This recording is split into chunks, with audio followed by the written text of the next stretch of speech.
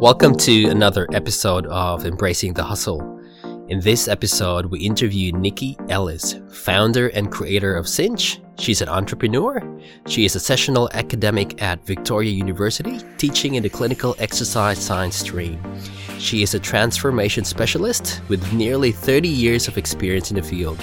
We talk about her background, how she grew her business, and she shares her best advice to aspiring personal trainers. Again, I apologize for the audio quality. We are still tweaking and improving our setup, and I hope you enjoy the episode.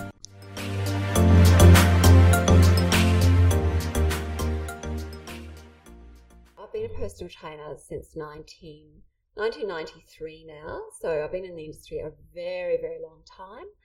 I'm a mum. I have 2 children. My son's 15 and my daughter's 11, and I'm just completely passionate about many things, but predominantly I'm very passionate about small business, and I'm really passionate about supporting women. And when I started, it really was a case of what is personal training, because nobody was doing it. Right. Nobody I knew had a personal trainer. It was a new term. Starting way back then, it was really charting territory that hadn't been charted before. Wow. It was quite new. Must be tough. Oh, it wasn't really, because you don't start by just saying, this is my full-time job now, I've got to make it work. It was, just little by little, and, took on a couple of clients, and that grew. Is this something you've always wanted to do? Or? I guess it is, without realising it, because, going right back, I grew up in New Zealand, and I'm the youngest by 10 years. So my brother, actually, my background is unusual, I guess, in that I had a mother who was morbidly obese and actually died when she was 51. Wow. So she lived a life with chronic illness, very overweight, but my father was a top athlete. So I had these 2 extremes of health. I had a mother who was chronically ill and a father who was chronically healthy. And so I guess in my childhood mind, growing up with that, I always thought it was almost like you chose one or the other. There was sort of no middle ground. It was the extremes. And so, of course, I always wanted to be much more like my dad. And so growing up, I always, my sports were unusual sports. I ran, but I was a sailor. I sailed with my dad, and then I moved on to rowing when I moved to Melbourne. So very sort of growing up with boats, I guess, and played tennis. But those were my main ones, running and sailing. And my brother, who was 10 years older than me at one point, he got into physio, and he was doing his physio undergrad degree. And so I decided that that's what I wanted to do, because I idolised him, and also because I couldn't see a way in my future that I could be sitting in an office and working. And so I knew it had to be something sporty. But being a phys ed teacher didn't really appeal. And I didn't really, at primary school, we didn't have a phys ed teacher anyways in New Zealand. So I didn't know what that was anyway. But I knew I wanted to do something sporty, and I knew I wanted to work with people. But even back then, I knew I probably didn't really want to be doing rehab. Rehab didn't really appeal, but that was the only option that I could think of. So growing up, that was sort of what I was thinking I would do. And then I sort of thought maybe sports journalism. So it was always something in the sporty field. And then even when I started my degree, which was in 1992 in exercise science, I was still, fairly unsure of exactly what would come by the end of it. But once personal training started to be bandied around as a possible thing, I thought, that's it. That's exactly what I want to do. It's perfect. And so thankfully, the job that I really wanted and that I'm truly passionate about emerged, even halfway through my studies, it emerged. And I'm sure that's going to happen to kids now.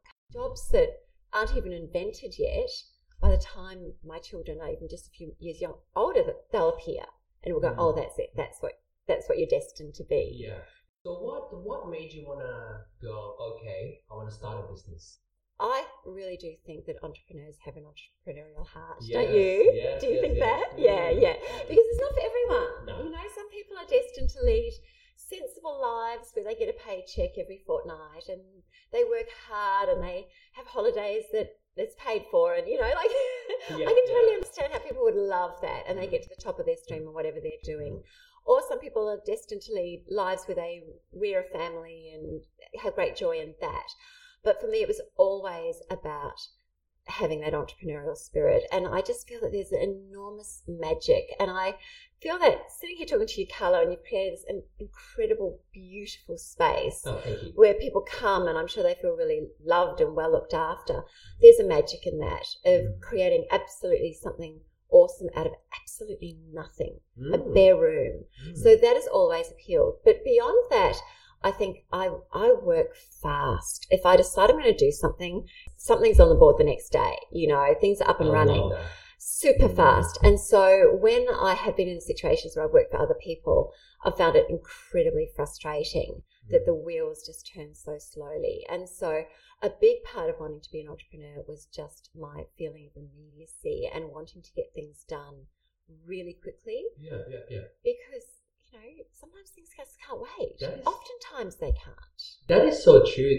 They say that ideas are cheap and it's all about execution. Unless you execute the idea, it stays as an idea. It doesn't go anywhere. Absolutely. And on a personal level, I think sometimes when you sit on an idea too long, you start questioning yourself and going, maybe not, maybe I'll do it next year. And so I mean, honestly, that's bitten me on the bum many times as well, that sometimes you jump in too fast and then it doesn't work out. But I think 8 times out of 10, it goes well and you just go, gosh, I'm so glad I jumped in when I did. Yeah. Because, he who hesitates is lost. That is so true. That is so true in business. Just do it. You must. Absolutely. Did you ever doubt yourself at any stage?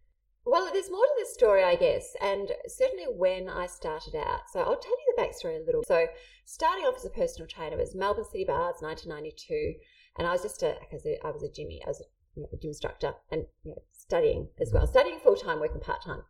And the manager of Melbourne City Bars started talking about this thing called personal training and saying, would you like to be a trainer? And so I started off and I started to realise that I was by far the most popular personal trainer. The other guys were a little bit lost. Maybe they were busy or distracted. I don't know. But I loved it. And so I built up my personal training very quickly. And so management started to reach out to other gym instructors and say, would you like to do some more PT and this person and that person?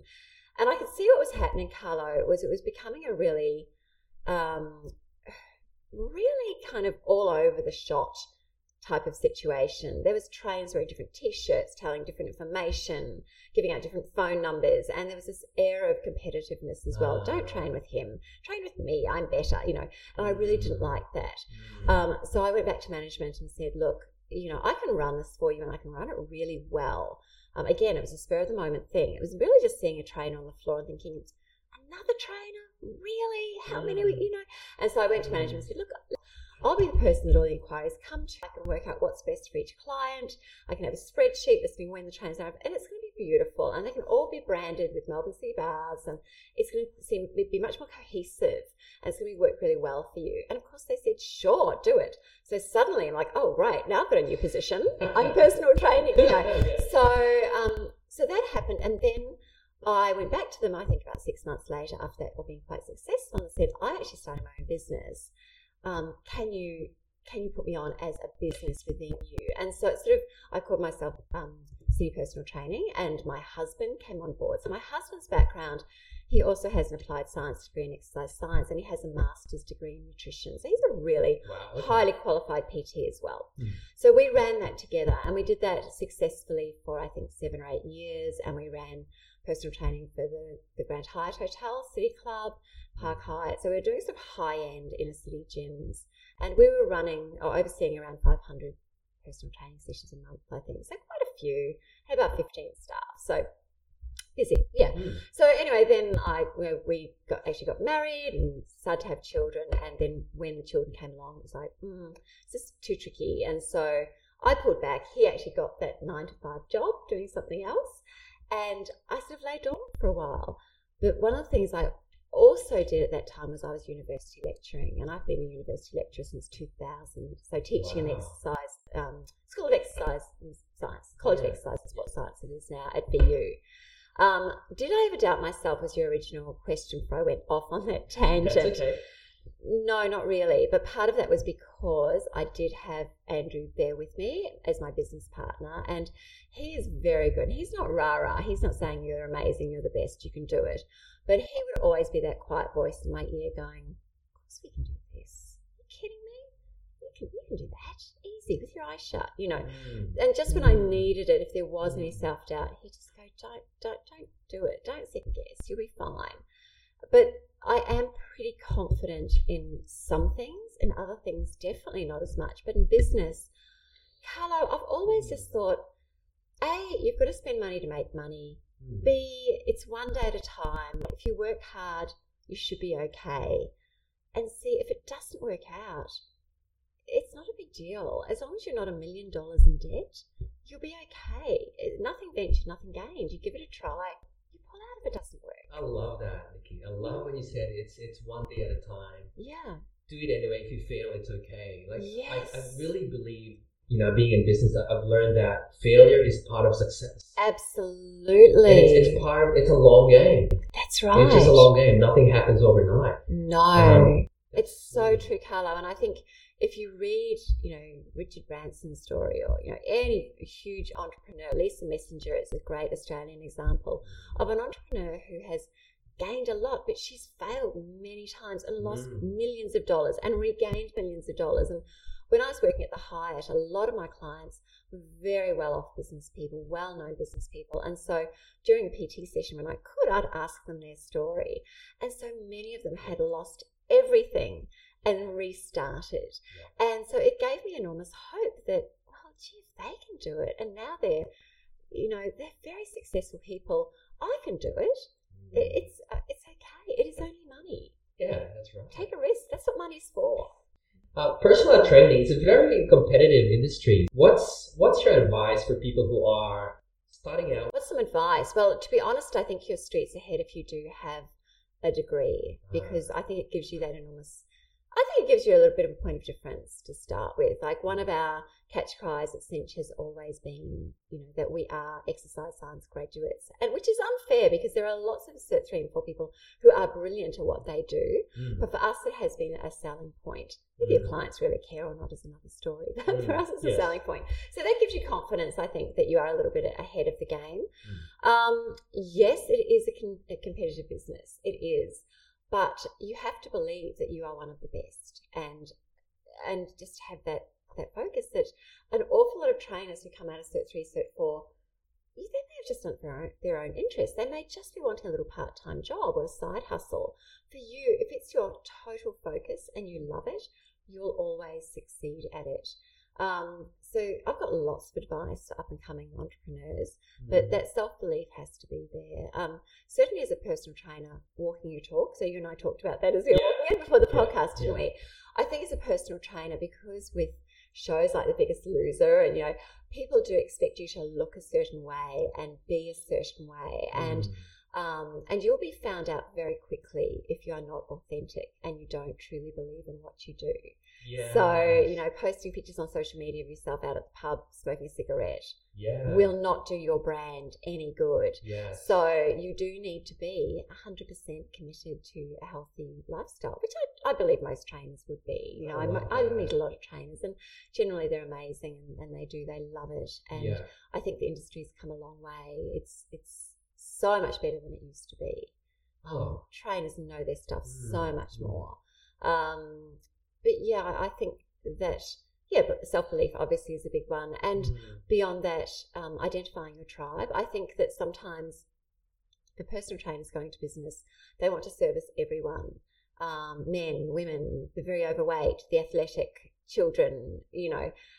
The longer I'm in this industry, the narrower my tribe becomes, and that allows me to focus my branding voice so much more clearly, and the more clearly I can have my voice, so true, the more my vibe attracts my tribe, and the people who come through my door are exactly the right people I want to train. And because they are the people I want to train and they get what I do, the better my service is for them. It just becomes a great cyclical thing, and you're not wasting your time training a lot of people who really aren't your tribe, who don't want to be there. You're not the right fit, and it's a horrible experience for both of you, and a time waster. I think that's the other thing too. Really identifying your target market, identifying that person you really want to train, and then going narrow and being the best at that market. Going narrow, reaching wide. Correct. But you've touched on a lot of really, really good points. especially the part where you said just really loving what you do. I think that really resonates with me very well about being authentic and true to yourself. Yes, absolutely. Absolutely. That's so true. And I think, Carlo, in personal training, sometimes what we do is we also get caught up in giving clients variety and fun stuff for the sake of keeping them entertained. Yeah. And I mean, and this is something I've had a complete rebrand of my business in the last 3 weeks. Actually, I've just opened up my new studio and have had a lot of changes. And one is the way that I train people. Now, I come from a very academic background. I've worked in academia for 17 years. I taught resistance training, for goodness sake, for 10 years at Vic Uni.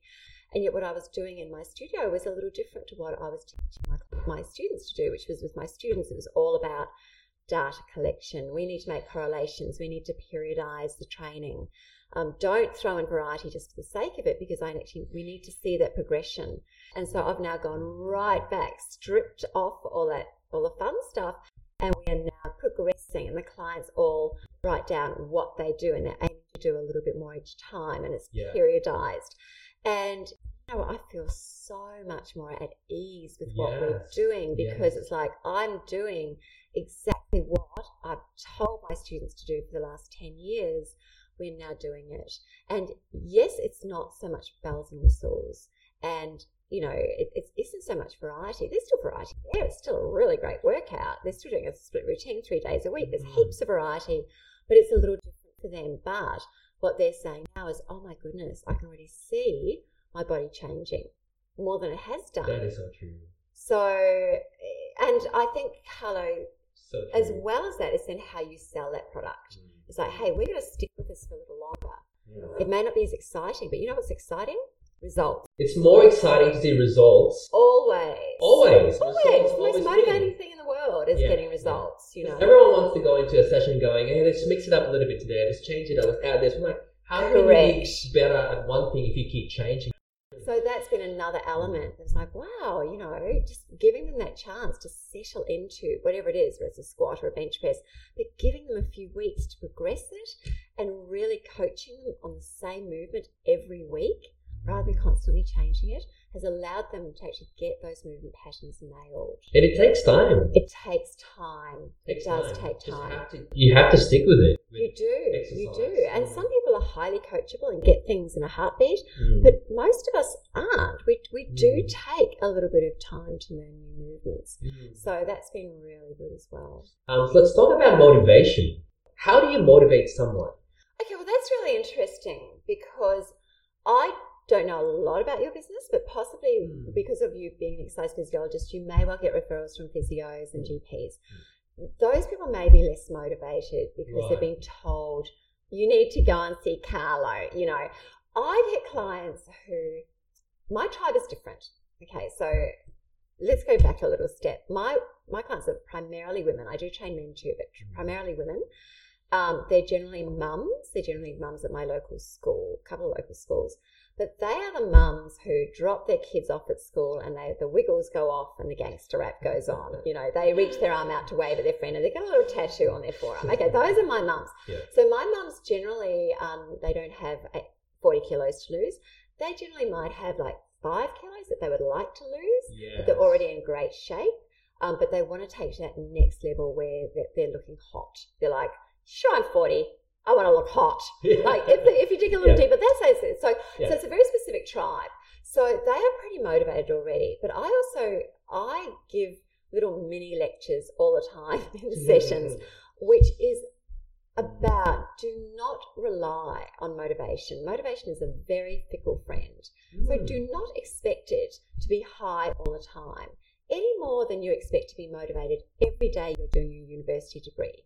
You don't rock out of bed and go, awesome, I can't wait to go to uni today, I can't wait to do that assignment. You break it down to chunks and go, hey, my end goal is to get that master's degree in exercise science. These are the steps I'm going to do. You take it day by day, knowing that in 3 or 4 years' time you'll be walking across that stage with that degree. That's the motivator. You have to stay focused on that end goal, but break it down to chunks and know that not every day is going to be woohoo, there is nothing I would rather do than train. Okay, so you just fucking turn up. You turn up. You turn I up. like that. You turn like You that's turn so up. true. Anyway, and I say to my clients, you've got it easy. You Mm. show up.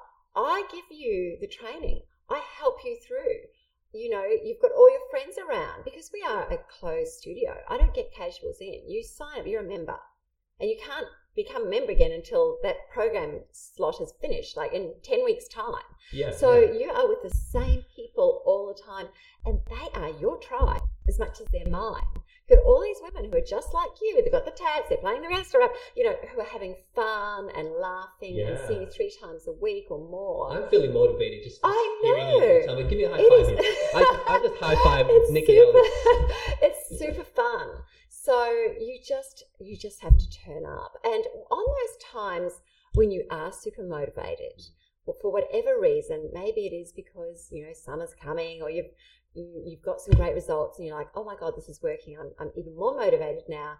Go with it. Push a little harder then. You know, take your eating to a new level. Do your food prep. But in those times when you're not motivated, you just go anyway. Do it anyway. Just do And it. it goes beyond exercise and life in general. Business, Life in general. Whatever it is. Exactly. I say to my mums, Mm. you're probably not super hyped up and motivated to drive your kids to school every day and make them lunch. You just do it. There are things in your life that you do. And in terms of exercise, if you are doing, say, 3 45-minute weight training sessions and 1 high-intensity interval training session for 20 minutes, that is less than 1% of your time. Get off your ass because, honestly, you have to do it.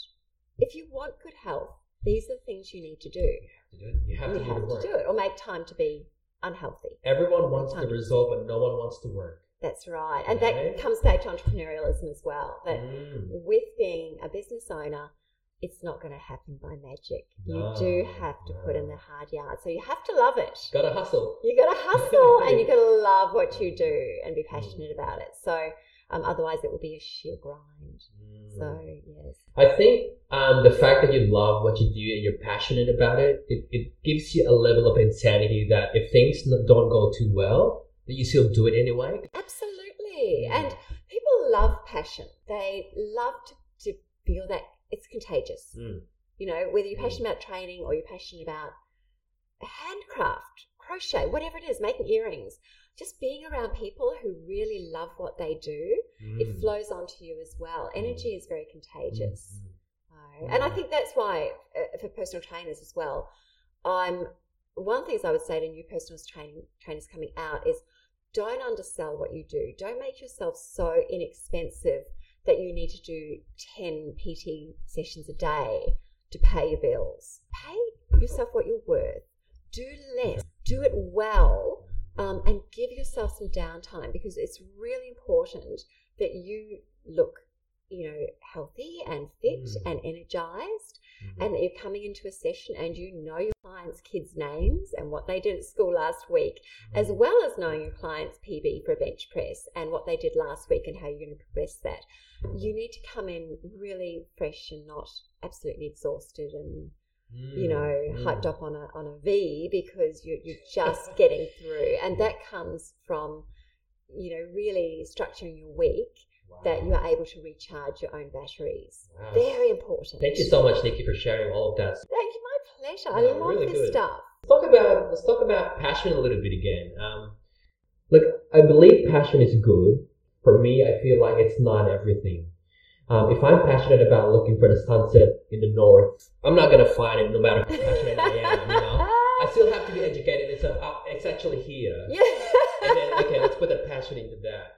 So That's right. you know, like passion is good. It's great. It fuels you, but it's not everything. It's not everything, of Mm. course, it's not. And, you know, I think that's why I think my exercise science graduates really have a bit of a foot up the ladder in terms of that. Because, so yes, you need a combination of a number of things. So passion is one, certainly knowledge and education, and then getting your base of just out there on the field experience. So because what you learn in university is quite different than when you apply it to a million different clients. So I think having good EQ and building your people skills, and I know your people skills are A1, so I'm sure you can relate to this, that also making sure that you are able to be a bit of a chameleon and deal with a number of different clients and adjust your personality to draw the best out of them and get them to where they want to go.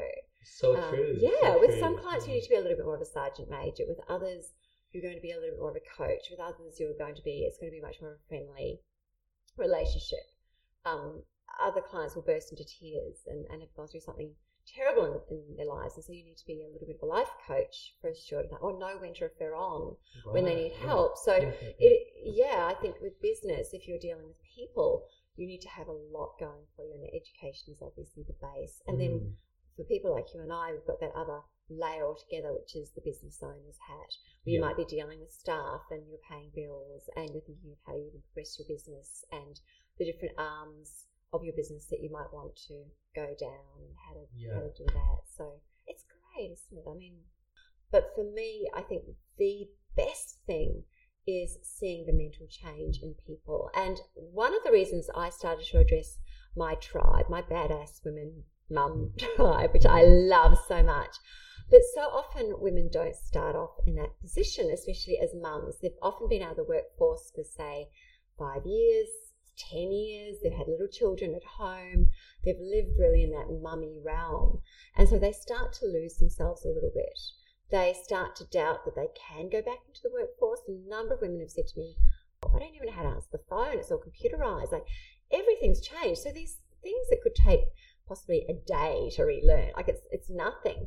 They start to really doubt that they can do it because they've been out of the workforce so long. Wow. So getting them back into training and my little word in their ear going, kidding me? Of course you can go back. There's still a job for you there. They love you there. Somebody will show you how to use the phone. It's like a 2-minute test. Don't sweat the small stuff. And getting them back and believing in themselves. So I often, when my clients are training, I get them to check that inner voice, you know, and to really use what we do as well as stress relief. So one of the things, like I've said this a million times to my clients, but you know, when you walk into my studio, I don't want you thinking about your kids, your hubby, you know, what you need to cook for dinner, the shopping you need to do. Put their stuff aside. For 45 minutes, this is about you. Go internal. How about you start to think about how you'll be at 80, how vibrant and fit you'll be, how strong you're going to be this time next year, how your body's going to look this time next year. If aesthetics are your thing and you want to look hot, visualize it now. Get that deadlift done. You know, start to go inwards. Don't think about everything, because mums in particular, we give so much out to everyone else and we give very little to ourselves. So you've got an online service. Yeah, I do. Yeah. So it's just transformation, but I keep it really small. I'm not cheap. I'm not a $10 a week service because I really work with you. I will get your butt in shape, and I also don't accept everyone. So I'm quite unusual for a trainer. I don't accept everyone into my studio, and I don't accept everyone into my transformation program. So I only accept the people who are like, I want to do it. I want to do it so bad. But if I get, say, somebody who's a obsessive runner, for example, they're running, they're breaking down, they've got a million injuries, they want to change their body, but they're skinny greyhounds, and they're like, no, but I really want to look muscular and athletic, but I don't want to give up the running. I know I probably can't work with that person, because all I'm going to do is add more in, tell them to run a little bit less, and they're not going to want to. And so it's not going to be a good fit. It's like, not for me. That's cool. And the more I get results, the more clients will want to train with me. So that's why my studio, it does have PT in the title, but it's a transformation studio. But to do that, I need the right people who are really committed. Yeah. That is so true. But I've been doing this 25 years, Carlo. I didn't start off that narrow. I've got narrower and narrower as I've got older. Yeah. And more picky. Yeah. So, and that's true. I think if you're early in your career as a PT, your number one concern is getting more people through the door. Look, it is. That's right. And I think organically, sometimes you find your tribe. Yeah. So certainly when I started out, you know, I think of my very first client. He was a very unusual man. He was a chef. He was, oh my goodness, I think he was something like 140 kilograms heavy. Wow. And he was about oh no, how tall is he? He was 6'8", 6'7", huge man. Nowadays, he wouldn't even walk through my door. Like he would look at all my social media work, and he would know I probably wasn't the trainer for him. But of course, as a new trainer, I took him on, and even when I think of what I did with him now is completely different to what I did with him then. Is completely different to what I would do with him now. Completely different advice, completely different training. So yeah, you're right. When you start off, you can't go, I guess, too super narrow to start with. You think about what you'd like to do. You try different clients because you could even surprise yourself and go, you know what? I never thought I'd like working with kids. Yeah. I love it. True. I love their energy. I love this. I love that. It's a great niche. You don't know. So I think part of starting out is having a little bit of an experiment as well. I like that. Just going out there, see as many clients as you can. And then eventually you'll find, your tribe and your voice, you go, oh, this is what I want. You will. And you're never going to get there until you've tried everything. You tried all these clients. That's right. Exactly. And you'll soon figure out what's best for you. And we each have our own vibe as well. So as a solopreneur, which is essentially, I guess, what you and I are, we're running the show. Our brand is us. Okay, so people identify with you or with I, and they see what we do, and we can't put on a different voice to the voice we have. That's our personality. So just making sure that we stay with that. So whatever we do, and I mean, and that can be marvelous. And it can also be pressure, because I'm very conscious, and this is a funny little side note, but when I was running businesses in the city, my clients didn't even know where I lived. Now, we would never have seen each other socially. It was, completely separate.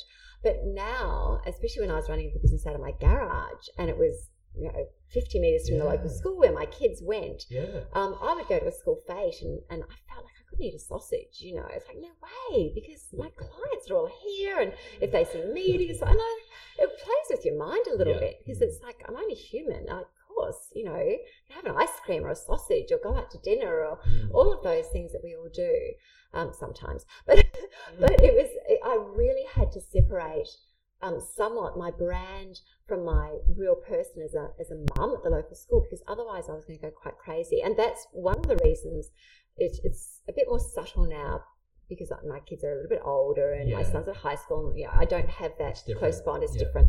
But my clients, and they still do it just naturally now, call me Cinchi or Cinch, which is my business name. But in my private life, of course, everybody calls me Nikki. And so I have almost to an extent developed a bit of a business persona, which is Cinchi. And then my private life, I'm Nikki, which is kind of weird. Wow. But it's sort of worked because everyone is so close to me. It's worked well. Yeah. I'm certain that Richard Branson, and I know he's one of my idols, but he's amazing. And he's a really introverted and actually quite a stuttery, introverted kind of man. But the persona that he takes on when he's at a Virgin launch of some sort is very much the extrovert. He's putting flight attendants over his shoulder and he's jumping in the pool and he's like this out there crazy character. But if he was like that all the time, his friends and family would go insane. Like, that's quite an annoying personality to live with 24/7. Yeah. But day to day, he's a measured, quiet, nice man. And it's not really about faking it, it's about... Not at all. No, yeah. It's just about being able to relax. But you still want to have your family time and your downtime, don't you? Yeah. Now, speaking of downtime and family time, how many hours a week do you set aside? Okay, this is my time. This is my time for my family. Quite a lot. So in my studio, I've really structured it that I do have plenty of, either it's downtime or it's time for me to work on my business rather than in my business. Because again, going back to those trainers who are starting off, and I see it all the time, reading fitness journals, I see it all the time, these trainers that they're training, 50 hours a week in the gym, and you think, that is no life. And they're probably earning a lot of money, but it is no life. So I think we only offer, 15 group sessions a week in the studio. So they're very set times and clients book in. And then on top of that, I only do about 5 personal training clients personal training hours. And I've put my prices up this year. I charge $100, 45 minutes now. So again, it cuts it down. And I'm happy to do it because, well, I'm getting paid quite well for that now. So I can give 150% for those clients, and they get value for money because out of that hour, I'm right in their butt. I want to know what they're eating and drinking and, and results. Me. Again. It's results, baby. It's what they're paying for. It's results. So it gives me plenty of time. It's been different lately because I've been crazy busy. In the last 3 months, I've had an operation on my leg, and then I presented for the first time at an international conference. I was away in San Diego and Mexico for a few weeks, and then I came back, and a week after I was back, we launched the new studio. So it has been a full-on 2 months.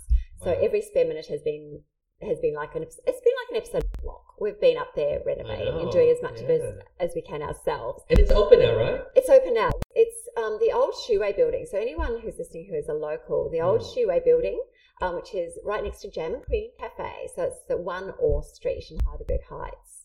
So it's really handy. It's such a great location. So at the moment, I've been insanely busy, like literally running from place to place. But normally I structure my day so that I have an embarrassing amount of downtime. Like really, I'm sure sometimes my clients think, does she do anything? Because I will almost always be at the studio at 6 a.m. I'll generally be back at 9:30. So I go home, I get my kids to school, back at 9:30. And then 2 evenings a week, I'm back at 6:30. But often during the day, I may have a client, a random client, say at 2 o'clock or something. But the rest of the time, I'm able to focus on my business. And so I have my own business coach. I have my own transformation coach. So I do exactly what I do with my clients. I don't have my own personal trainer. I'm way too arrogant for that. I personal train myself, but I do have a business coach and a transformation coach who helps with my eating and my diet. Yeah. So because if I'm going to ask people to be accountable to me, I do like to be accountable to someone else. Some other advice that I would give new clients starting out is you want to be client-centric always. You want to make your clients the focus of what you do, but not to the point where you cut your own nose off to spite your face, not to the point that you're not making any money and you're burnt out. Yeah. By all means, look after them, but we all have to charge enough that we can have that quality of life, that we are actually able to give them the very best of us. Yeah, value yourself. Absolutely. But I still see, gyms, $8.50 a week, or personal trainers, charge $20 an hour. It's like, well, it doesn't do any of us any favors. No. Well, you get what you pay for as well. You do. Absolutely. Yeah. So much learned today. Thank you so much. My pleasure, Carlo. It was fun. It was like talking to an old friend. It was great. Thank you. So what's next for Cinch? I know you're opening up your next studio, but then talk to us more about, what's the next goal for you? Oh, yeah. I've got some really clear goals, and I think this has been what working with my business mentor has helped too, because she's like, right, what do you actually want to do? So there are a couple of things I really want to do. Well, 3, really. I mean, obviously I want my studio to be really successful and have that feel of a really exclusive club, not in a snobby way, but just as in a tight tribe sort of way, and really get great results for the women who are training with me. That's a key goal. Yeah. I want to do more presenting. So when I was lecturing at uni, I always loved it. I love talking, as you can tell. I love sharing knowledge, and I love giving out all of my knowledge because there's always new stuff coming in. So as much as I can give out, there's always, I was never one of those lecturers who held back. It's like, you just have everything I know. So I just presented, like I said, in the States, and that went really well. And it gave me that, not only the lust for presenting again, but also travel lust. It was like, I love travel. So, if I can tie it in with work, it's just so fun. So I definitely would like to present at, I would say, 2 or 3 conferences a year. If I can get overseas 2 or 3 conferences a year, I'd be happy. That would keep me sane. Right. So that would be really my downtime. And then if I can take a family member each time, that'd be great. Perfect. So perfect. And then finally, I guess this is probably my big one. So last year I was a co-author in a book. I just wrote 1 chapter in a book called Healthy Body. And that was great. And I really loved that. And I thought, well, that's another feather in my cap. But I really feel that I've got another book in me. And I think my book is going to be called Find Your Fierce, which is my tagline. But I can see I'd like to do Find Your Fierce for the over 40s and the over 50s, maybe the over 60s, and just talking about, especially for women, how to train, how to eat. Like, for women in their 40s and 50s, it gets a little different. There are some hormonal changes. Things slow down. They change from being pears to being more appley. Suddenly their body goes, it all becomes out the front, and they get a tummy where they never had a tummy before. As the estrogen drops down, the postmenopausal, etc.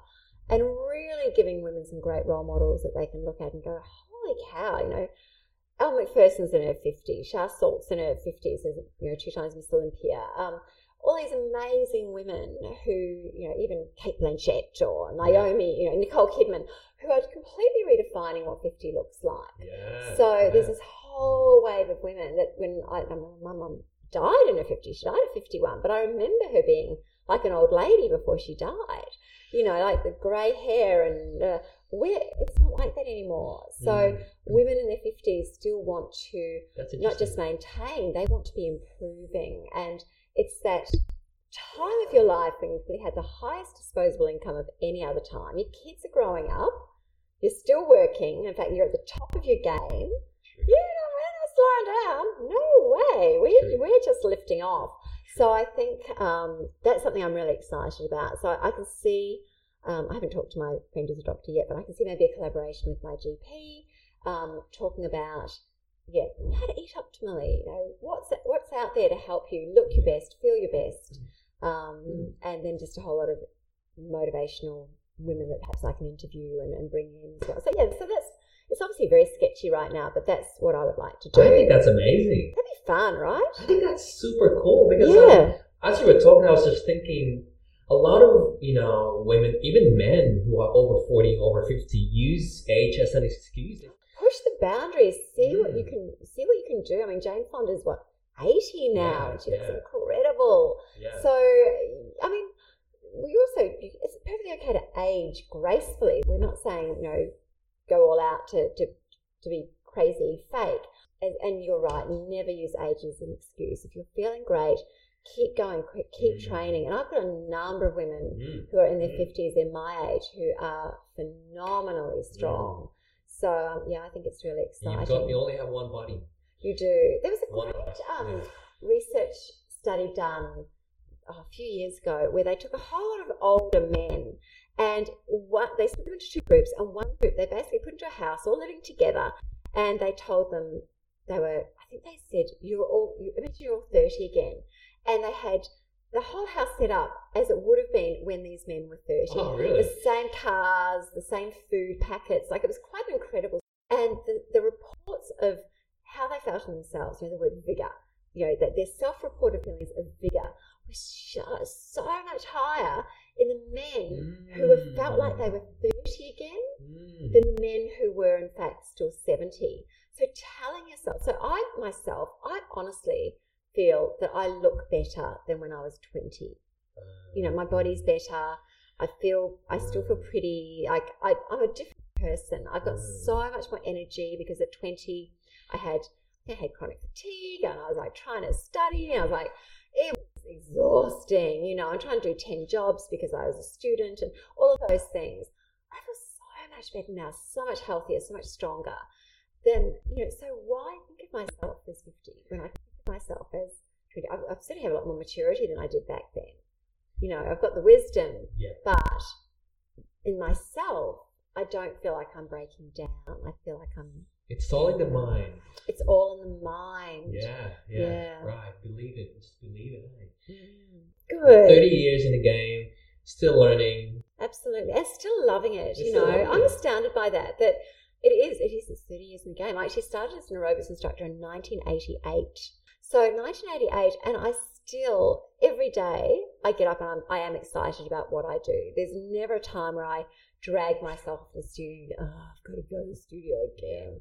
Yeah. I'm excited by every client.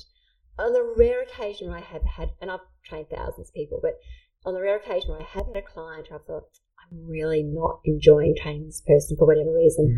Sometimes that's been a missed call, by the way, but I've always ended it because I need to have that excitement and I need to give them my best. But I just still love it. Yeah. Isn't that surprising? Yeah. Yeah. Amazing. Still fun. So just to finish off, one advice for a young PT out there listening to this. Single one. Hang on, I've got to look at my list. So collaboration and support, like we're doing today, I think is really important to grow your brand. Using social media, I think is crucial. If you're a young trainer starting out, you need to raise your profile, and social media is a really cheap, easy way to do it. So Instagram in particular is perfect. So using high-class images on your feed. I think one of the best investments I've made is not so much now, just because I've been a little bit busy and I haven't brought her in so much, but for a long time, most of my feed on Insta was a professional photographer. I'd get her in once a month and she'd just take 30 photos, and then I would use them. And it's actually quite hard to use 30 photos in a month when you're putting other photos on as well. It's a lot. It's a lot. You know, and not all of them I would absolutely love. So I tend to use the ones I love first, and then I've got thousands of photos that then you can use in your business for advertising anyway. So that was really great. And then the Insta stories was all the behind the scenes stuff. So, and that's getting more and more slick as we go along, you know, as it is for all of us, because we're all fairly new to Instagram, but we're learning how to really use that somebody else I draw into my network is Bronwyn Sheridan, who's a social media coach. She does lots of things, but I just loved her feed and what she did, and I loved her voice. And so I started using her for some copywriting. And so, you know, like when I needed to send a letter out to clients saying I was putting all the prices up and everything was changing and we were moving, it's like, that is quite a letter to write. Yeah. And so I wrote it and I thought, I think I could do better. And so I actually got my copywriter to look over it. And since then, and she wrote a beautiful letter. And since then, I've actually brought her in for a few things. And she helps me with little social media tips that are only little, but are the 5%ers that make the difference. So using social media, crucial. Finding your voice, being consistent. And that helps to raise your profile. Thank you very much. My pleasure. So the final bit of advice I'd give to anybody is just enjoy the wild ride, take risks, be prepared to work hard. You have to do it. You have to create it. And then you have to work to make sure that people know you are here and know what you do. Because nobody will come to you if they don't know you're here. Take a risk and then you work to make sure that that risk is paid off. And love your client. And be a decent human. Always be kind. Really need to create those dinner party experiences that clients go, oh my God, Carla, you're not going to believe what my trainer did this week. That's when they start talking. We need like 4 episodes. We do. We need 4 episodes.